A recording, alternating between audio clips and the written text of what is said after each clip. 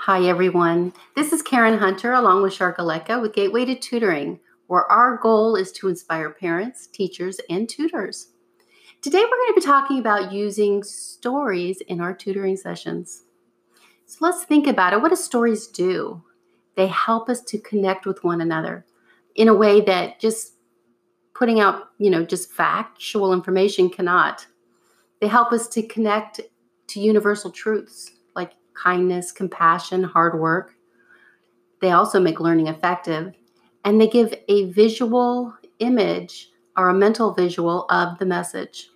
That's so true. It's funny that we're talking about this topic because just a few days ago, my husband and I were taking our morning walk along this path beside a lake that we go to, and we met this lovely older Russian lady, and she had her grocery bag filled with bread, and she was picking off the bread and feeding the birds. It was really a precious sight, and we said hello to her. And as we made our loop and we're headed back to the car, I don't know how it happened, but we got in this discussion with the lady, and she said to us in her in her thick Russian accent, she said, birds are like people. She said 10% of them are smart, and the rest, look, they're mean. They're selfish. And she relayed that, and she was talking, I don't even know how she segued into the fact that she said, when I moved over here from Europe, she said, people thought I had an easy life because I moved over and I bought an apartment on the lake. And she said to them, you only see the end result. You don't see the hard work that got me here. I worked 3 jobs to get here and to be able to have that apartment on the lake. Wow. And then she reiterated that people are like birds. 10% of them are smart. And just that word picture, it was funny because it was just such a sweet encounter. And as we walked away, I think my husband and I were both thinking silently to ourselves, I sure hope I'm in that 10 percentile where I'm a smart person and not one that's mean or greedy, trying to get what I want. But that is such a perfect picture of what you're talking about today with the mental visual of a message with universal truths. That's great. You just told a story about a story. I did. That's wonderful. Yeah, our brains, they love stories. They do. I found an article in a publication by the University at Berkeley in California called The Greater Good. And this is what they said about stories. They say stories are an effective way to transmit important information and values from one individual or community to the next.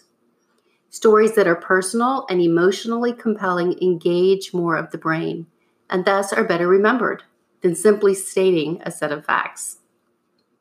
It also goes on to say, we discovered that there are 2 key aspects to an effective story.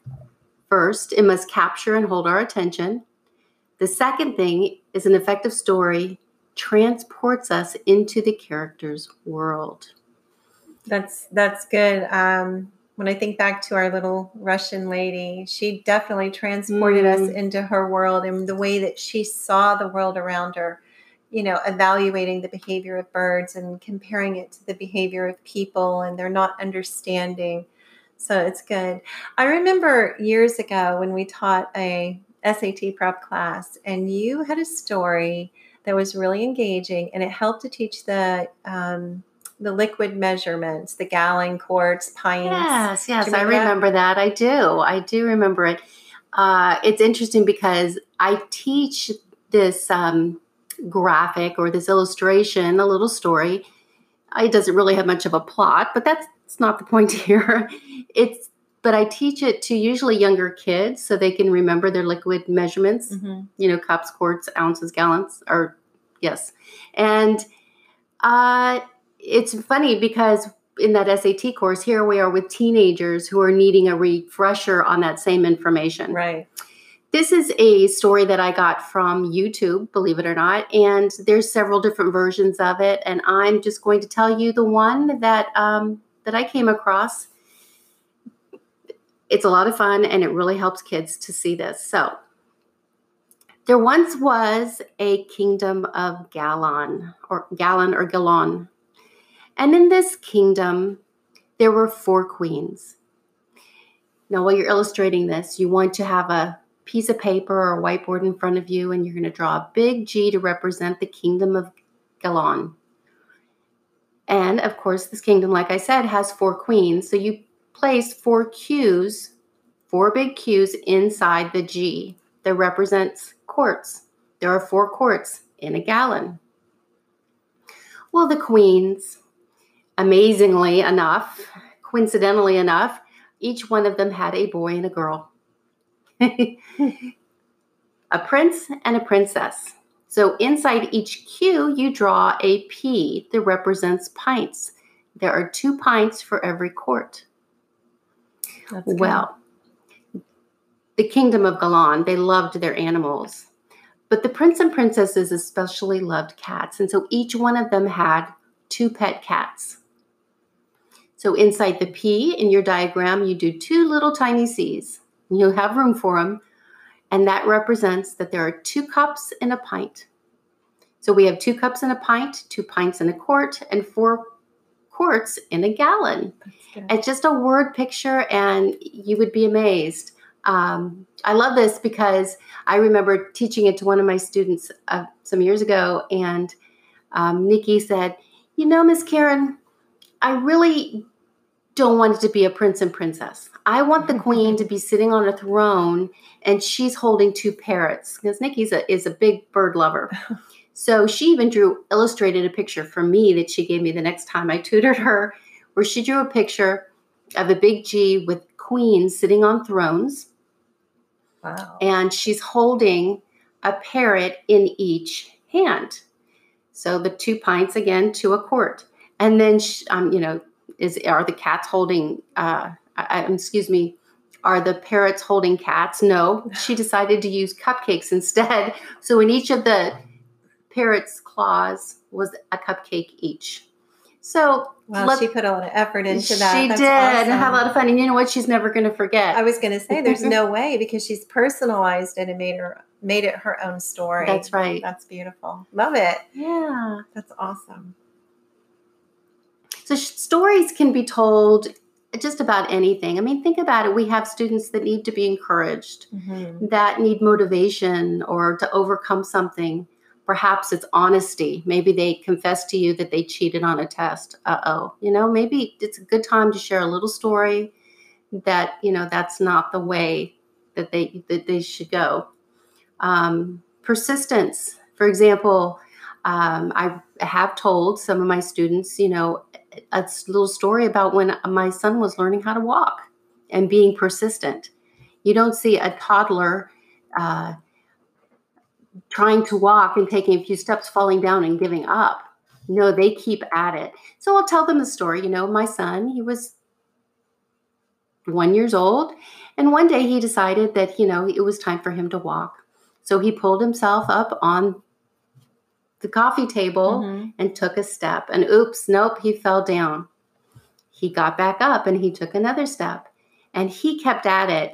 Can you imagine how many times little children fall on their diapered romps? It's amazing. And then they do keep trying. They do keep trying. And they persist at it. And guess what? Before long, he is walking. Right. And, unfortunately for me, he's been running. I'm having to chase him all over the house after that point. But that is just a great, just a word picture, an illustration, a little story to show that perseverance really pays off. It's true. And then, and you think of the influences that were around him that would encourage him to work past the pain. And I think, while you were telling that story, I was thinking you're probably standing beside him every time he fell and saying, "It's okay," and cheering for him every half a step he took. Sure. And so that encouragement and that positive peer pressure of seeing everybody else in the world walking around him was probably very influential. And those are the opportunities we have as tutors, where we can be the cheerleaders and the encouragers. Yes. Some of you may be wondering, well, where do I get these stories? How in the world do I come up with those stories? And, we only have so much time with our kids. Right. Stories don't have to be long. No, they don't. They can be really short. They can be a simple illustration, a simple story with a moral. Aesop is a great example of examples of stories that just take a minute or two to tell, and they have a good moral or lesson at the end. And I know you're going to get into that in just a minute. But there are so many examples from our own lives that we can use. You don't Like have the lady on the lake. the lady on the lake, my son, learning how to walk. Right. There's so many. One of my favorites to teach children motivation is a short little book called 212, The Extra Degree. And 212 is the boiling point in Fahrenheit degrees. And the book is really about the difference between 211 degrees Fahrenheit and 212 degrees Fahrenheit, and what that extra bit of energy does and the difference that it makes. And if you look it up on YouTube, 212, The Extra Degree, it's less than 3 minutes. It's a quick video. It's a short little book that I give my students for Christmas or whatever occasion is appropriate, just to show them that just a little more effort can make all the difference. Oh, I love that. That is great. So you're talking about Aesop's fables. No, not Aesop's. You corrected me. Yeah, it's Aesop. Aesop. The A is silent. I know it's a Greek word. Yes. And so our generation grew up on Aesop's fables, and we had the book. I know Karen and I talked about this earlier. We had the book at home, and we would just thumb through the short little fables that were Aesop's fables. And a fable is a story of animals, which usually where the animals are talking, and then there is a moral. And the beauty of Aesop's fables are they're very short. So I'm going to read you one here about the crow and the pitcher. And you'll see how effective this short little story with a moral can be for students. In a spell of dry weather, when the birds could find very little to drink, a thirsty crow found a pitcher with a little water in it. But the pitcher was high and had a narrow neck, and no matter how hard he tried, the crow could not reach the water. The poor thing felt as if he must die of thirst. Then an idea came to him. Picking up some small pebbles, he dropped them into the pitcher one by one. With each pebble, the water rose a little higher until at last it was near enough the top so he could drink. That's the story. It's the short little fable. And the moral of the story is, in a pinch, a good use of our wits may help us out. And so often when we tutor, this story is very relevant because sometimes our students just need to think of another way to look at a problem outside the box. I'll tell them, take a couple steps back, get a bird's eye view, take a deep breath, and look at it a little bit differently. So these Aesop's fables, they're not Aesop's, I'm sorry, Aesop. It's spelled A-E-S-O-P if you want to look it up on the internet. They're beautifully illustrated and great little stories to help. Yeah. So if you have a few minutes in your tutoring sessions to communicate a truth, a character trait into this precious life, make it good. Every time you tutor, you have the power to influence, make an incredible impression on this child's life. That's my favorite part of tutoring. Yeah. I love helping them with academics, but being in that position where we're working one-on-one with students and inputting encouragement into their lives, showing them that they can do so much more than they ever imagined is such an honor and privilege. Yes, it is. Well, if you'd like to learn more about Gateway to Tutoring or would like to grow your tutoring business, please visit us at gatewaytotutoring.com or send us an email at hello@gatewaytotutoring.com.